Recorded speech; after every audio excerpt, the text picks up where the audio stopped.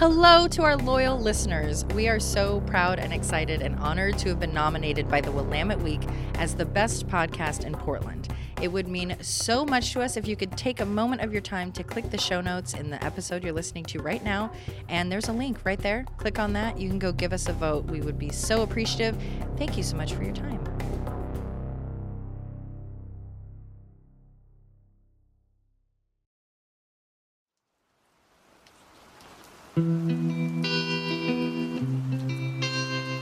There are nearly 20,000 murders annually in the United States. Perhaps it's the weather, but the Pacific Northwest has become the notorious home of serial killers and bizarre crimes. We're here to discuss those murders, To try to understand the motives, respect and remember the victims. and explore the humanity of it all.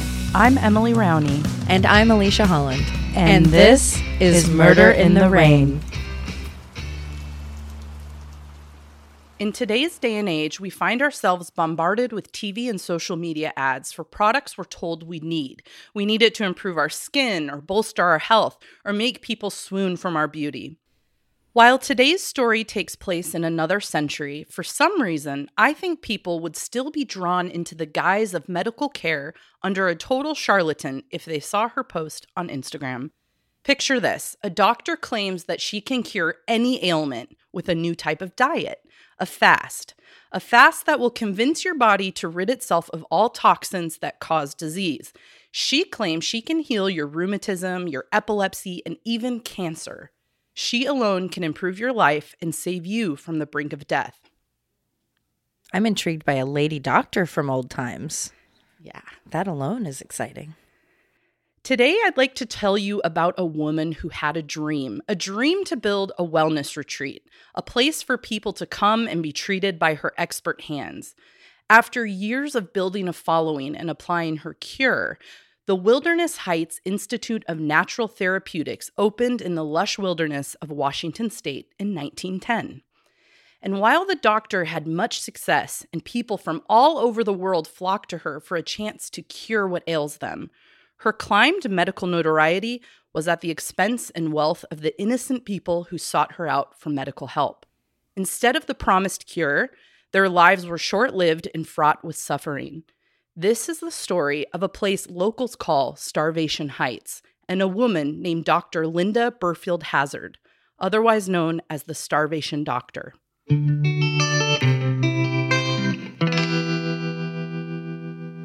In 1906, Dr. Linda Hazard moved her small medical practice from Minnesota to the Pacific Northwest. She initially settled in Seattle, Washington with her husband Samuel. While Linda began treating patients with her medical cure, she worked to write a book about it so that she could reach a wider audience. In 1908, she published Fasting for the Cure of Disease. Linda, formerly a nurse and osteopath, previously studied with Dr. Edward Dewey. Dr. Dewey had published 2 books that promote the therapeutic benefits of fasting, one of which was based on a patient that he exhausted regular methods and treatments on before ultimately resorting to a fast and curing him in 34 days. Linda had been quite taken with his work, and after some convincing, she ended up working as his protege for a number of years. She then decided to add her own methods to his fasting and move to open her own practice. Here is an excerpt from her book. And pardon me, because it's a little old-timey. Relieving physical illness by voluntarily withholding food is based upon the conclusion of the argument the various names attributed to the forms in which disease is manifest there is, but one cause for all of its out and inward signs. The sole source of its ills is impure blood. The cause of in blood is imperfect digestion. So basically what she's saying is our poor digestion causes impure blood, which is actually the root of all disease. And by withholding food or starving your body, you can cure it from anything. Linda believed that the true cure would be a combination of fasting, daily enemas, or what they called internal baths, as well as osteopathy. So osteopathy is essentially a really deep massage of your bones, joints, and muscles. I mean, I'd take that trade for an internal bath. We'll talk a little bit more about it and you might change your mind. But In order to draw in the masses to her cure, Linda began advertising in magazines and newspapers to sell her book.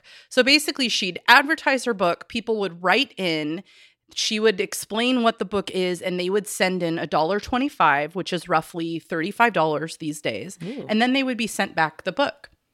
This not only helped her grow her patient base locally, but she was also making money from people all over the world that she could use to open her retreat in Olalla, Washington, which is just a ferry ride away from Seattle.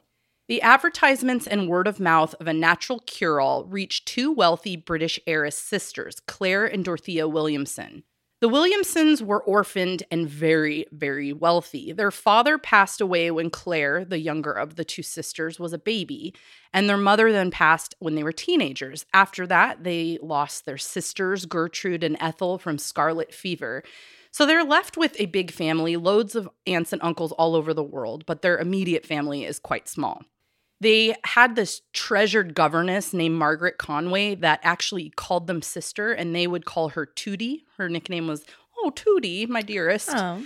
And so she was basically like a sister, like their extended family. And a governess is like nanny? Yes, she was like a nursemaid. You know, I don't watch Downton Abbey. She raised them as children, but she was also an important figure their entire life. But I couldn't find the age of her, but I think they were really similar in ages. Probably why they called her sister.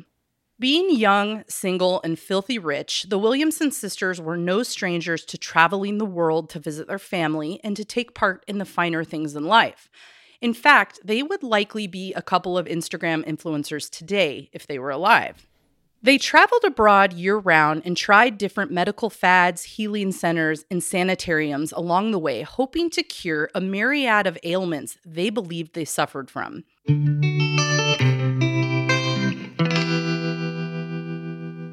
Both ladies were in their 30s and complained of ailments from digestive issues to swollen glands to issues with Claire's uterus, in which she claimed caused her pain for months on end. When Dora heard of Dr. Hazard and her Fasting for the Cure of Disease book, she wanted to reach out to her immediately. After all, Dr. Hazard was the only licensed fasting specialist in the entire world. The Williamson sisters were quite taken by Dr. Hazard's posting, and they wanted to learn as much as they could about the cure. In the fall of 1910, Claire responded to the newspaper advertisement to obtain her very own copy of the book. After writing to detail their illnesses, within a few days they received a copy of the book. They devoured it cover to cover, and the sisters were so impressed with the ideas the doctor presented that they continued their correspondence for months, keeping the doctor fully apprised of their diet and every symptom they experienced. Each day, Claire was growing more and more concerned with her uterus pains, so Linda prescribed her a method to help with it, and what this was wadded up cotton that was soaked in boric acid and glycerin and was then inserted into her vagina 3 days a week for 24 hours. Sounds great, right? Mm-hmm. She explained that this would help strengthen her ligaments and muscles. I'm not sure how. I really had looked into maybe Googling some of that and finding it out, but I was a little concerned. Let's do a hands-on trial. Okay, sure. That sounds great. Give it a whirl. While the ladies tried to adhere to Dr. Linda's prescriptions, as well as the dietary restrictions like eliminating bread and sugar and applying daily enemas, they found it very difficult to do it on their own. It was decided that they would move to the West and take part in this new sanitarium being built by Dr. Hazard. They wanted to undergo the fasting cure under the watchful eye of Dr. Linda Hazard. Also, are you going to see a doctor who goes by Dr. Hazard? I know. Just to back up, she started off as Dr. Burfield, was married to a man and was Dr. Perry, and then married another man and became Dr. Hazard. So I think a lot of people referred to her as Dr. Burfield, but I can't be positive. You'll see the name interchanged throughout all of the documentation. A few months after the Williamsons' initial correspondence, they began their move to the Pacific Northwest. Linda explained that the sanitarium was not quite ready, so she set them up in a hotel in Seattle called the Buena Vista. The Williamsons checked in and began treatment in February of 1911. Linda split her time between Seattle and Olalla, which was just a ferry ride across the ocean. Just kidding. It's just a little like bay. Anyway. You're so cheeky. I know. Oh my gosh. No, I honestly think it's less than an hour ferry ride, but she would go back and forth from Seattle to Ilala. So when she wasn't there, she had a nurse living on the premises with the girls to administer all of her prescriptions.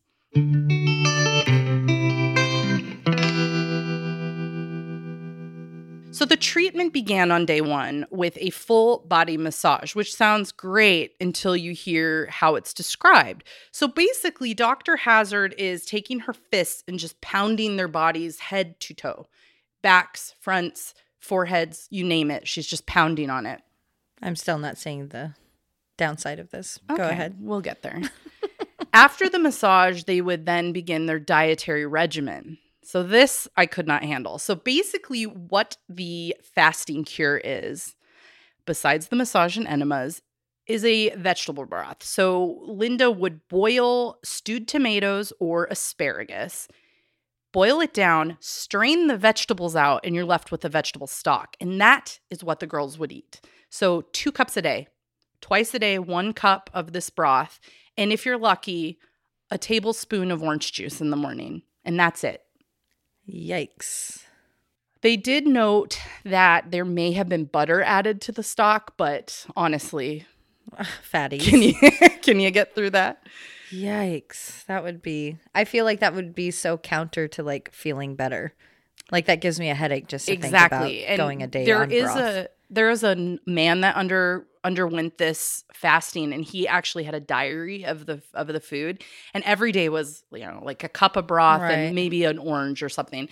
But he would document how he felt, and there was dizziness, fainting, his eyes would get really yellow. It was very disturbing. But Linda would talk them through it and be like, "Oh, you're almost healed. Like this is your body ridding of toxins." Right. So in addition to the restrictive diet, they were also doing multiple vigorous walks a day. So really exerting all the energy they had in their body. And during the first few days of being treated, the ladies were basically groomed by this woman, being told all these wonderful stories of people who had gone through the cure and were free of disease. They had firsthand witnesses describing their interaction with Dr. Hazard. So just in a mere week, they were so trusting and admiring of the doctor. She had them under her control, really. Before long, the sisters grew weaker and weaker from the lack of nutrients, heavy exercise, and regular enemas.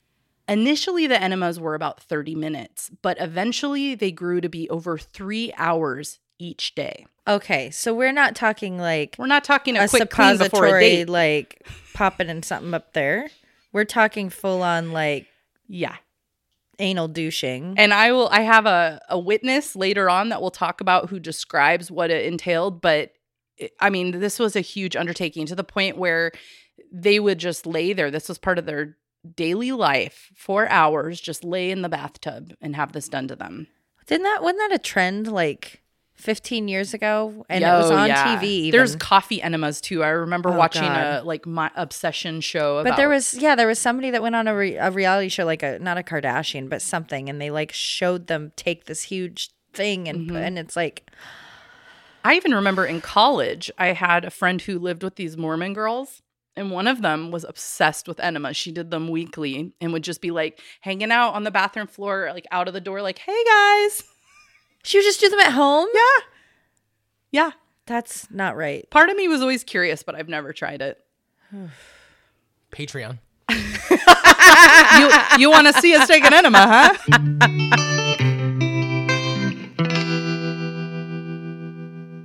So the doctor insisted that the enemas were an essential part of the therapy. It got to the point where these girls could not even hold themselves up, so they had hammocks strung over the bathtub so that they could just lay there because they couldn't lift themselves up. Side note, enemas are risky just in general. So you risk perforating your rectum, your intestines, and damage to internal organs. So just multiply that by every single day for months. And that bacteria is supposed to be there. It has a job. So you're likely getting sicker and sicker and sicker because of it. During their tenure at Buena Vista Apartments, a neighbor describes the girls as being very unsettling.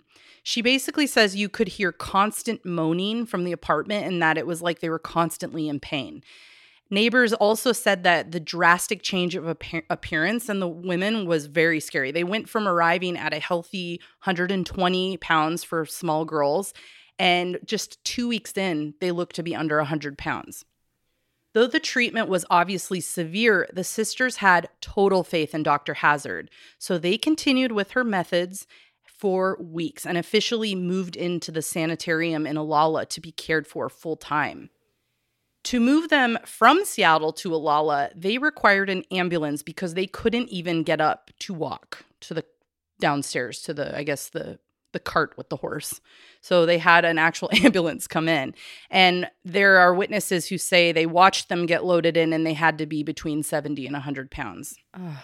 And I'm guessing you're in that much pain from not eating and everything else going on that it either does go away or your body like doesn't even feel like the uterine pain or anything else going on. You're just like, everything hurts. Yeah. All the time. So yeah, I think my uterus is better because my head wants to explode. They talk about how they were constantly hungry for weeks and weeks, and then it just stopped. They're no longer hungry, refuse food. Food makes them sick at a certain point. So they think it's working. And then there's the doctor cooing in their ear, "You're almost better, just a few more days." Ugh.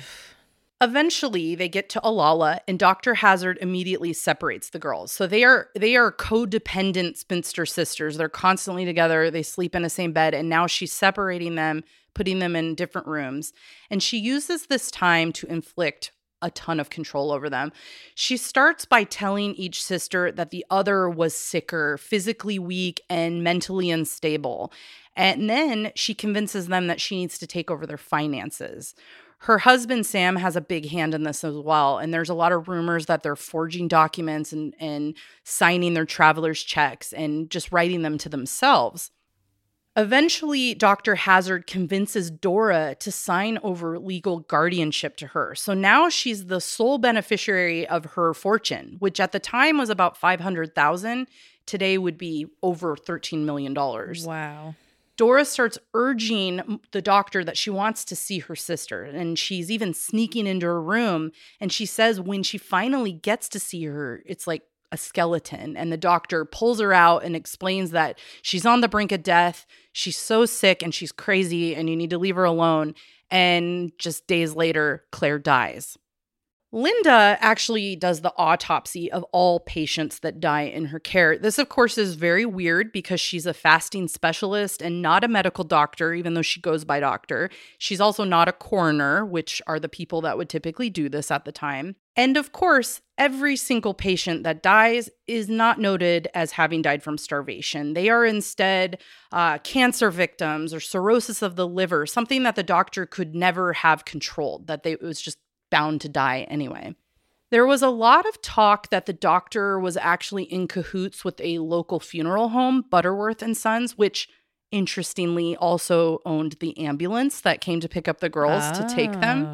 So there's a lot of whispering that she was paying them to look the other way and perhaps do darker things. After Claire's death, their uncle John Herbert comes to Olalla to visit Dora. Oddly enough, he lives in Portland, and he is shocked to find out his nieces are sick and that they are even in the Northwest. He had no idea. So he goes there, and at around the same time, their governess, Margaret Conway, shows up too. And what's really weird about her showing up is she lives in Australia, and she says she gets a telegram that is very vague. It says the name of a ship, the date that she should leave, and Claire. That's it. And she comes because it's so weird and out of the norm. So she arrives within a couple of days of John, and they right away realize there's something very wrong with Dora. She's skin and bones. She's clearly under the control of Dr. Hazard, and Dr. Hazard's doing everything she can to keep her from mailing them letters, to keep her from leaving the sanitarium. The governess and Uncle John have additional concerns when they see Claire's body. So they go to the funeral home to see Claire, and they're expecting a emaciated body after they've seen Dora. And It's estimated Claire's probably less than 50 pounds, but the body they see is not emaciated. It doesn't have the same color hair, and they are adamant that that's not Claire, that the bodies have been switched. The old switcheroo. Exactly. So that's where some of these whisperings between the doctor and the funeral home being in cahoots is coming from. But they let it go really because they're more concerned about getting Dora off the premises. So Margaret and Uncle John are working to try and get her out of the wellness retreat because they believe she's being starved to death. Uncle John does have to go back to work, but Margaret stays on site with Dora and tries to help her by sneaking flour into her broth to help maintain the little weight she does have. But the doctor is always interrupting, popping in unannounced. She's even seen wearing Claire's clothing and jewelry after Claire has died. And that is really creepy. In addition, Margaret outlines that the mailbox was kept locked, and the only time she could ever get a letter out was when she ran into the mailman himself and was able to sneak it into his hand. The doctor would control all mail going in and out of the premises. About how many people were at the sanitarium? So I think they had 20 small cabins. So there was a main building and then small cabins. Dora occupied her own cabin. I never really got a number, but I would guess there's at least 10 people. Okay, so it wasn't just the sisters. No, it wasn't just them, but the story definitely focuses on them. Yeah. Uncle John gets away from work, comes back to the sanitarium, and confronts Dr. Hazard about getting Dora out. The doctor casually reminds him that she actually has guardianship over Dora, and Dora is not allowed to leave, and that she must continue her treatment. They then discover Dora had signed a power of attorney to Sam on May 27th, 1911, but Dora doesn't really remember doing anything other than signing a few extra checks for money she owed them for her monthly payment of living there. And the uncle just keeps pressing, and finally he ends up paying over $800 to just get them to leave. So the doctor finally says, okay, for $875, you can take Dora and go. They finally leave, but they don't have her belongings. They don't have her thousands of dollars worth of diamonds or her clothing or her traveler's checks. They just get her out of there. So the uncle comes back and forth trying to get her things and obtain them, but the doctor gives like a watch here and there and really just kind of eludes it and ignores him. So it makes me wonder if she was selling things or she just wanted to keep them for herself. Mm-hmm. So during this back and forth of trying to get the stuff, Margaret discovers that Claire had written a last wishes document, which was really fishy because it was typed. And Claire had very neat and tidy handwriting, kept a diary. It's not something she would have typed. And Sam Hazard says, well, I typed it for her. She was too weak, but she told me everything to write and she signed it. Mm-hmm. Yeah, so this was super fishy. So they get Dora out. She weighs less than 60 pounds, but she's finally happy and ready to take legal action. She went to a judge, and the judge did revoke that guardianship. So that was avoided, and Dr. Hazard actually had to pay Dora back much of the money. Not all of it. They did say she could keep some of it for her being there for months, but the money that she had written checks to herself was to be returned. But that wasn't just what Dora wanted. She didn't want just money. She wanted justice for Claire, who died there under that cure. Dora went to a man named Vice Consul Lucian Agassiz and an attorney called Frank Kelly. So they agreed to do some interviews and see if they had enough witness testimony to lead to the arrest. What they discovered was they had plenty, so they went ahead and prosecuted the doctor.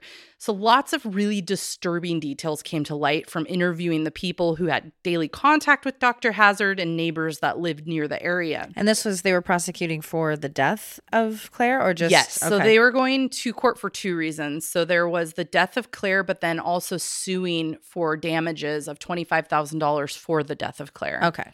Basically, she wouldn't have died if she wasn't under her care.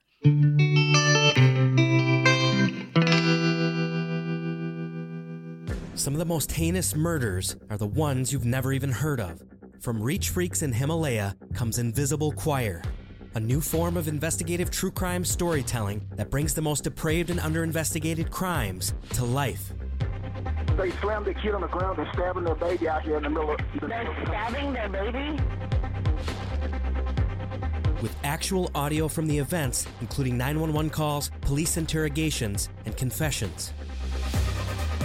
I shot my wife, and the temple of her head, and I put her in the freezer. When I checked on her tonight, she's not dead. We'll take you on an unforgettable emotional journey to the marginalized communities and crime scenes themselves to bring visibility to the unseen.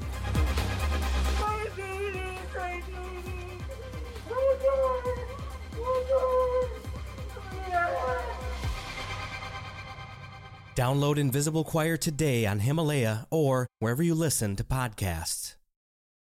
Residents of the area told Lucian that it was not uncommon to run into starving patients during the day. So like I said before, they were not only being restricted on what they could eat, but they would be forced to do lots of exercise.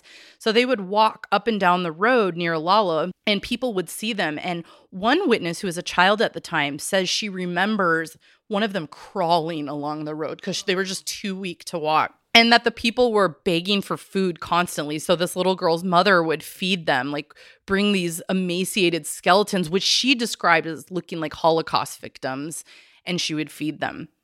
Around the area, they started referring to it as Starvation Heights, and that's where the name kind of took flight, right? It was called the Wilderness Heights, but everyone was basically saying it was full of starving people. The kids were scared of the area. They were scared of the starvation doctor, who was described as having a very intimidating presence. She was pretty, but she was also like very strong and fit. Stories of other deaths came to light during the investigations and subsequent trial of Dr. Hazard. When practicing medicine in Minnesota, a woman named Gertrude had died under the doctor's care. A coroner had brought this concern to light because he was like, obviously this person was starved to death, and he's like, we got to get this quack out of here. But there was no law against practicing fasting, especially with willing adults. Yeah, I was going to say her. They were the ones that signed up for it. Right. But what he was saying is she can't call herself a doctor. She's not a doctor. She's a total quack. So a lot of people agreed with him, but there was nothing they can do.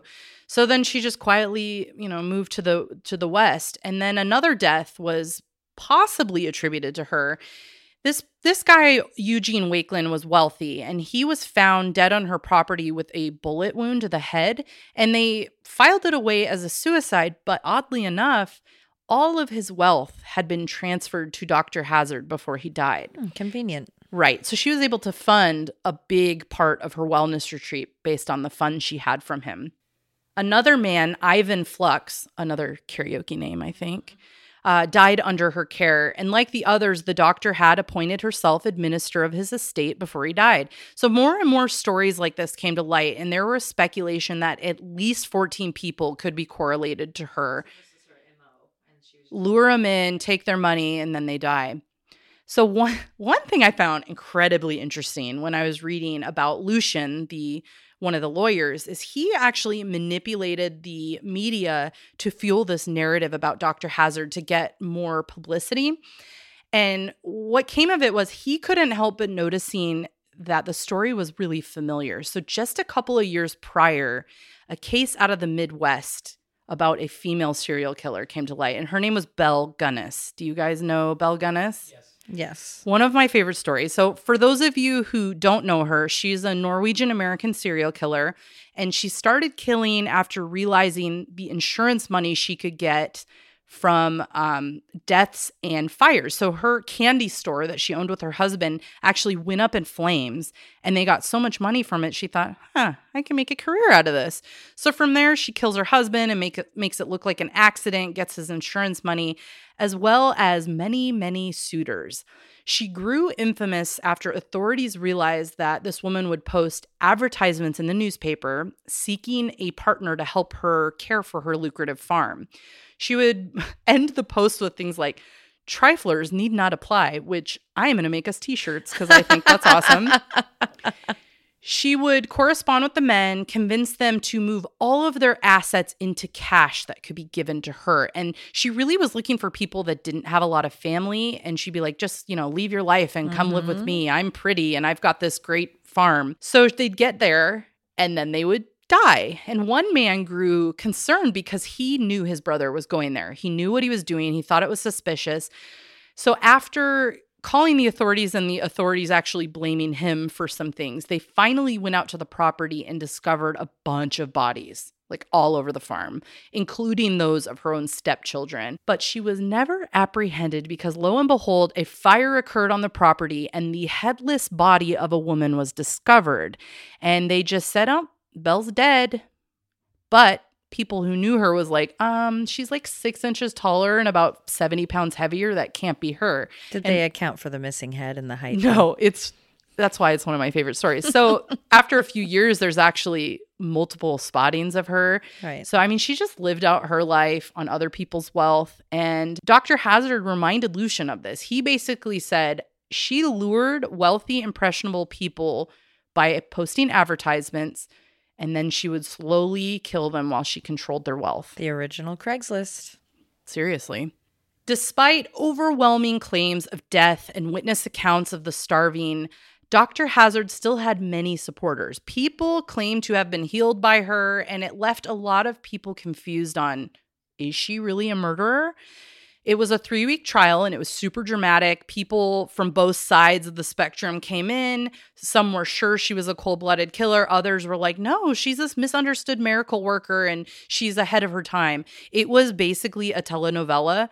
The book I read on this that I highly promote, Starvation Heights by Greg Olson, goes into a lot of detail about the trial and just how it was basically everyone's entertainment. One woman in an earlier trial that we'll talk about a little later, she was actually kicked out for taking pictures in the front row. And she was like, yeah, this is like the best thing that's ever happened. It's so exciting.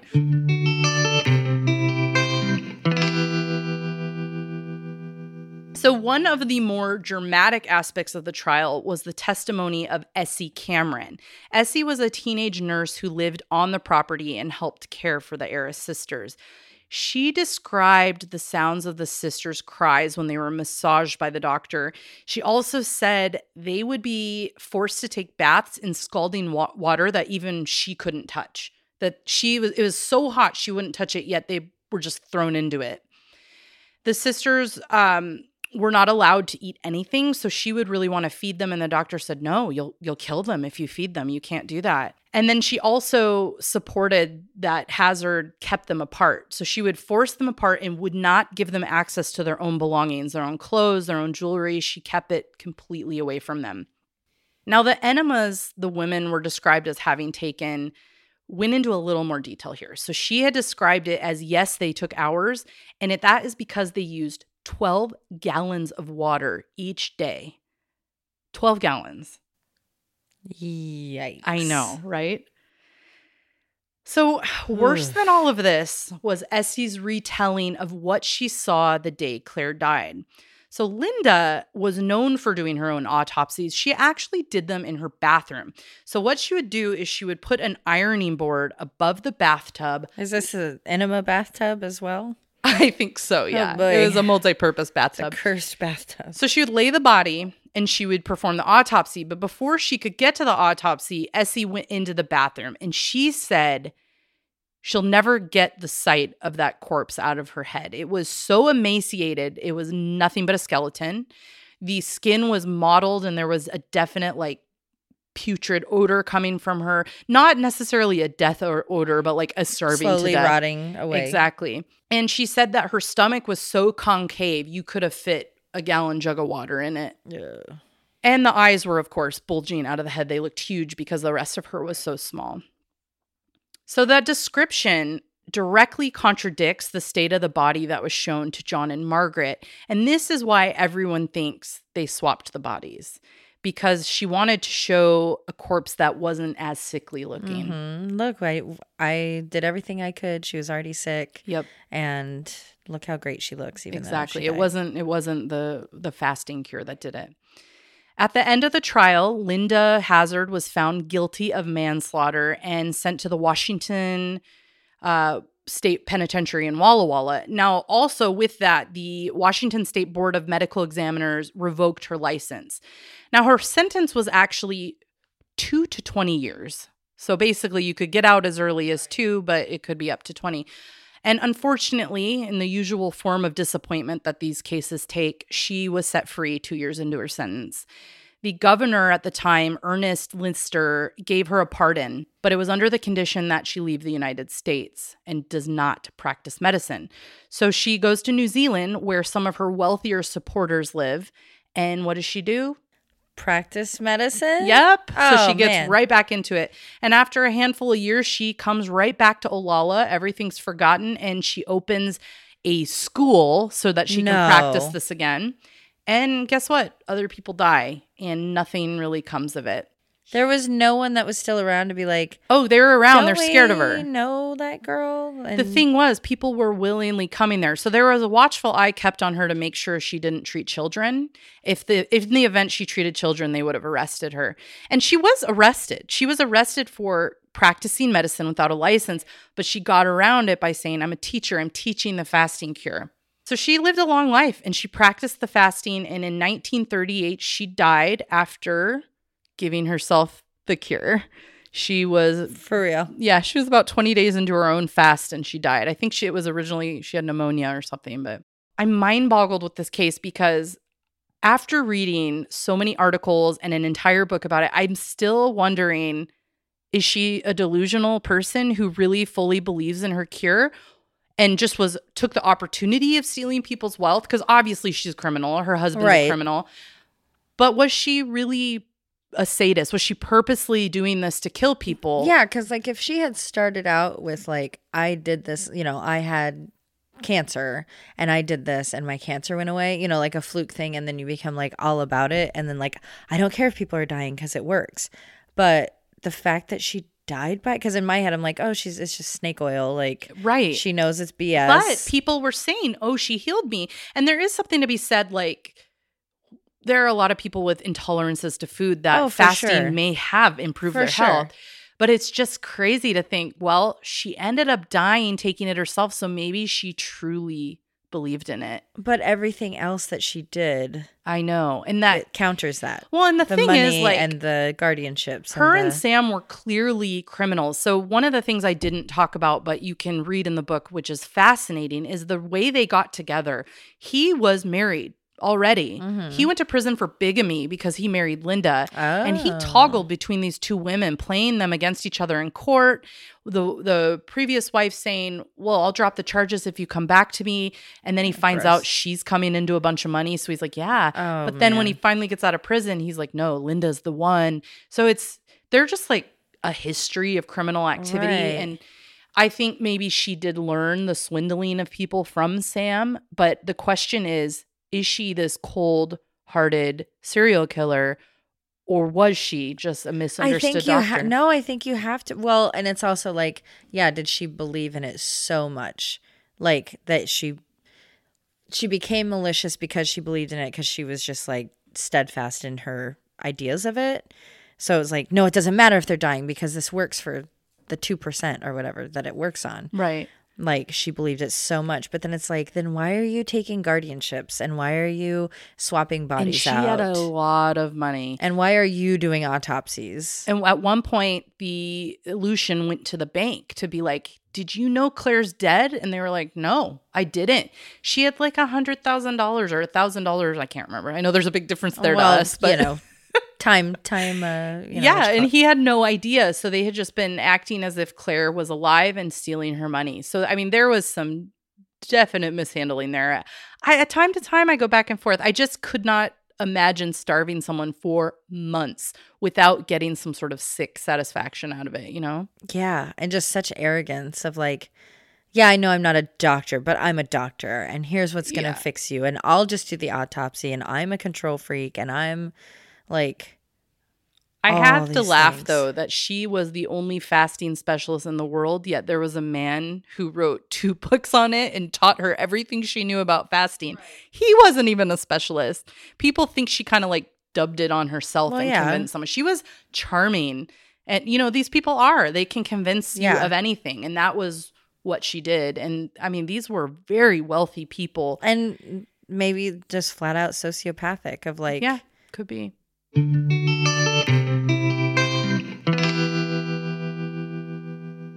I do want to say before I move into this next part, if you're interested in this case, you have to read Starvation Heights by Greg Olson. He is such a good writer. It's super vivid. And there were times where I was laughing because his descriptions of people were so hilarious. I have to read you this one. Nellie B. Sherman had a high forehead and haggard eyes set so uncomfortably close together they pinched her nose into a yelp. At 40, she already had the kind of loose, wrinkled mouth that suggested a paper sack that had been opened and closed many times. Oh my God. It's hilarious. Is that us sitting around and people watching? I know, right? So I highly recommend the book. It's really long, so it took me a lot longer to read than anticipated, but it goes into detail about their lives before Olalla and how Sam was this crazy alcoholic who would walk to town and buy a case of vanilla extract, the little bottles, and he would drink it to get drunk on his way home. I think he was like embarrassed to buy alcohol, so he would buy things that had alcohol. It's great. So he has little details. He grew up in the area. Be good for you. I know. But I mean, he grew up in the area. He knows a lot of the descendants of these people. So it's just very, very thorough. So check out that book. But now. And read more about your review or a video of your review. You can go online and read it. On our website. Murderintherain.com. #murderreads. Murder Reads. That's the tab. So now for the fun stuff. The reason I chose this book initially is I was in the bookstore when we first started the podcast looking for cases, and I wanted to find something old-timey, and the book grabbed my attention. But as I started researching it online, I realized there are a lot of ties to supernatural. So that's why I wanted it for a Halloween episode. And it's old-timey crimey for Josh. Exactly. So as you can imagine, the mystery and lore of this unique case lives on in Olalla. Much of that lore has been debunked. For instance, there was a rumor that for every death that happened on the property, a tree was planted. And because this is the lush wilderness, that would mean a lot of people died. So that was, of course, debunked. They couldn't possibly find that many bodies, although there is a graveyard nearby. So it could be part of that as well. But not that long ago, maybe 20, 30 years ago, a family purchased it, the Jones family, and they would talk about a lot of hauntings that occurred. Because it's all still like the cabin still set there. up. And so once she moved back from New Zealand, the new school burned down, but the original sanitarium was still there. And that is what the Jones family turned into their house. So still intact is the original bathtub. Oh, where my she God. not only did enemas, she did autopsies. Why did they buy it and not just turn it into like a haunted? I think they like it. Hangout. So the original parts, the bathtub, the sink, a lot of the flooring, so it's still there. And they claim that they feel constantly watched in the house. Every single person in the family has had an experience, from doing the dishes and seeing a ghostly face in the window to just feeling someone in the room with you. The littlest son, he would say, there's a boy that won't talk hiding behind the couch. Like this little ghostly boy was there all the time. They even at one point. Which, by the way, is weird since she didn't treat kids, just saying. Well, she did, though. What? I didn't bring it up, but do you know, is it Ivar's seafood restaurant in Seattle? Yeah. So Ivar, the original Ivar, his mother was treated at Wilderness Heights, and so was he. They both went there. And I thought the whole thing was like to keep... They were watching to keep after kids. They were flagged of her murdering people, they kept watch. But originally, she treated everyone. Oh, so my Ivar God. and his mother went there. The mother died. Ivar lived on.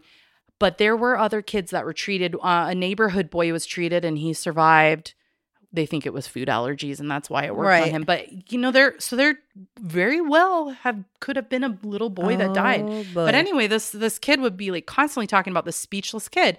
And they had a psychic come on the property for a talk show in the early 90s. Donahue. And they blindfolded her. And she didn't know where she was. And she picked up the vibe of this little speechless boy as well. So it's corroborated. Anyway, they also claim that I think it was like a grandmother or an aunt was sitting there and watched as a light bulb unscrewed itself from a lamp right in front of her eyes. So lots of creepy things happen, but perhaps one of the creepiest was a team of ghost hunters from Washington went on site to try to capture this on video and EVP. So on video, they caught a couple of orbs that, of course, are explained as like supernatural energy. Definitely not dust. Definitely not dust. So they also caught on EVP some sounds in the background, and we're going to play that sound for you today. Spooky. So what you'll hear if you listen closely is a woman's voice saying, "Dig us up." But also I have a theory on those that you could literally say it says anything and that's what you'll hear. Okay, go ahead. Roll that tape, Danny.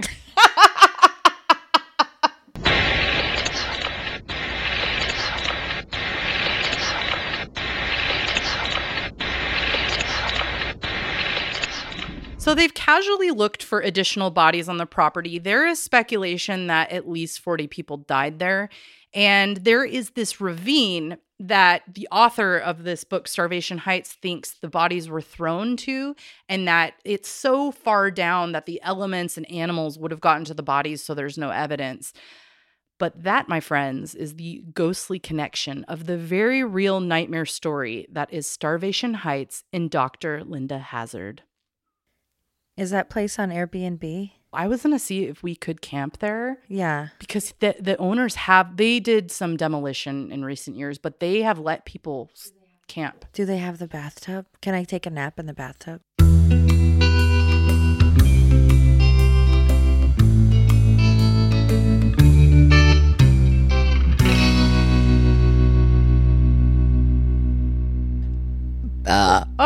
Here we go. Here we go. Here we go. One more time. Everybody's feeling fine. Here we go now. Here we go. Here we go. I don't know that. I don't laugh very often, so when I do, it really... Wow. What a sad life. Well, I've been by myself for days. You don't listen to funny things or watch funny things or... I watched Mindhunter all day yesterday. Hilarious. That's the kind of shit I watch.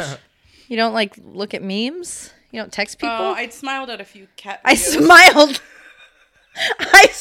You sound like a psychopath. I haven't laughed for days. I did smile at a couple cat videos. They were really cute. It was a cat in a rain jacket. And it said, "Cats in Oregon be like." And it's just walking in the rain. Oh my God. We got to get you out of the house. People guess what they are. I would gag, though, because I hate foam. Oh, you don't like the ASMR where they're like... Oh, God. When they touch the them? microphone, absolutely not. I'd rather die. Speaking of... Like this, when this brush is on here, it takes a lot to compose the fact that I feel like my teeth are going to fall out. Okay. I'm ready. Sorry, my boob brushed that. Cool. A boob brush. I'm going to isolate that for sure. Shit. That's the sound of Emily's breast brushing across the microphone. You can buy it on Patreon for $5. We have male listeners. We do. Fourthly, I would buy that because it'd be funny. Be like, today Alicia put butter in between her boobs and slapped them around. Oh my God. I love that our formula of warming up, and it's always, why did I write that? Why do I say it like that? This is mumbo jumbo. Okay. Just read the words. All right, so it's 1910. Let's see. Here, see? Okay, 1910. The sole source of ills is impure blood. The cause of the blood is imperfect digestion. And I'm DNA. Hey, come on down, see? Come on down to the racetrack. All right. Okay, one more. I'm on the set of Wild Hearts Can't Be Broken. Oh my God, I love that movie. Who doesn't? I want to watch it. Well, yeah, it's a Sunday. Everyone wants to watch that on a Sunday. So good. All right. She? All right, she? At least that's almost something that might be relevantly medical as opposed to like the men doctors that were like, come on in, you just need to get fingered and you'll feel all better because you're hysterical. Here, let me masturbate you. You'll feel better. So, your demons will leave your body. Okay, in all seriousness though. Dr. Prolapse. Murder in the Rain is produced and edited by Josh McCullough. Written and hosted by Emily Rowney and Alicia Holland. Artwork by Jamie Costa. Music by Kai Pfeiffer at kyfifer.com. Check out our website, murderintherain.com, for additional information on all cases, a fun interactive map, and be sure to subscribe so you can receive our newsletter. Check out the Mad Props page for coupon codes from some of our sponsors. We love your reviews and seeing them on all streaming platforms, especially iTunes. And check us out on Facebook, Instagram, and Twitter. And suck my balls. Please put that in.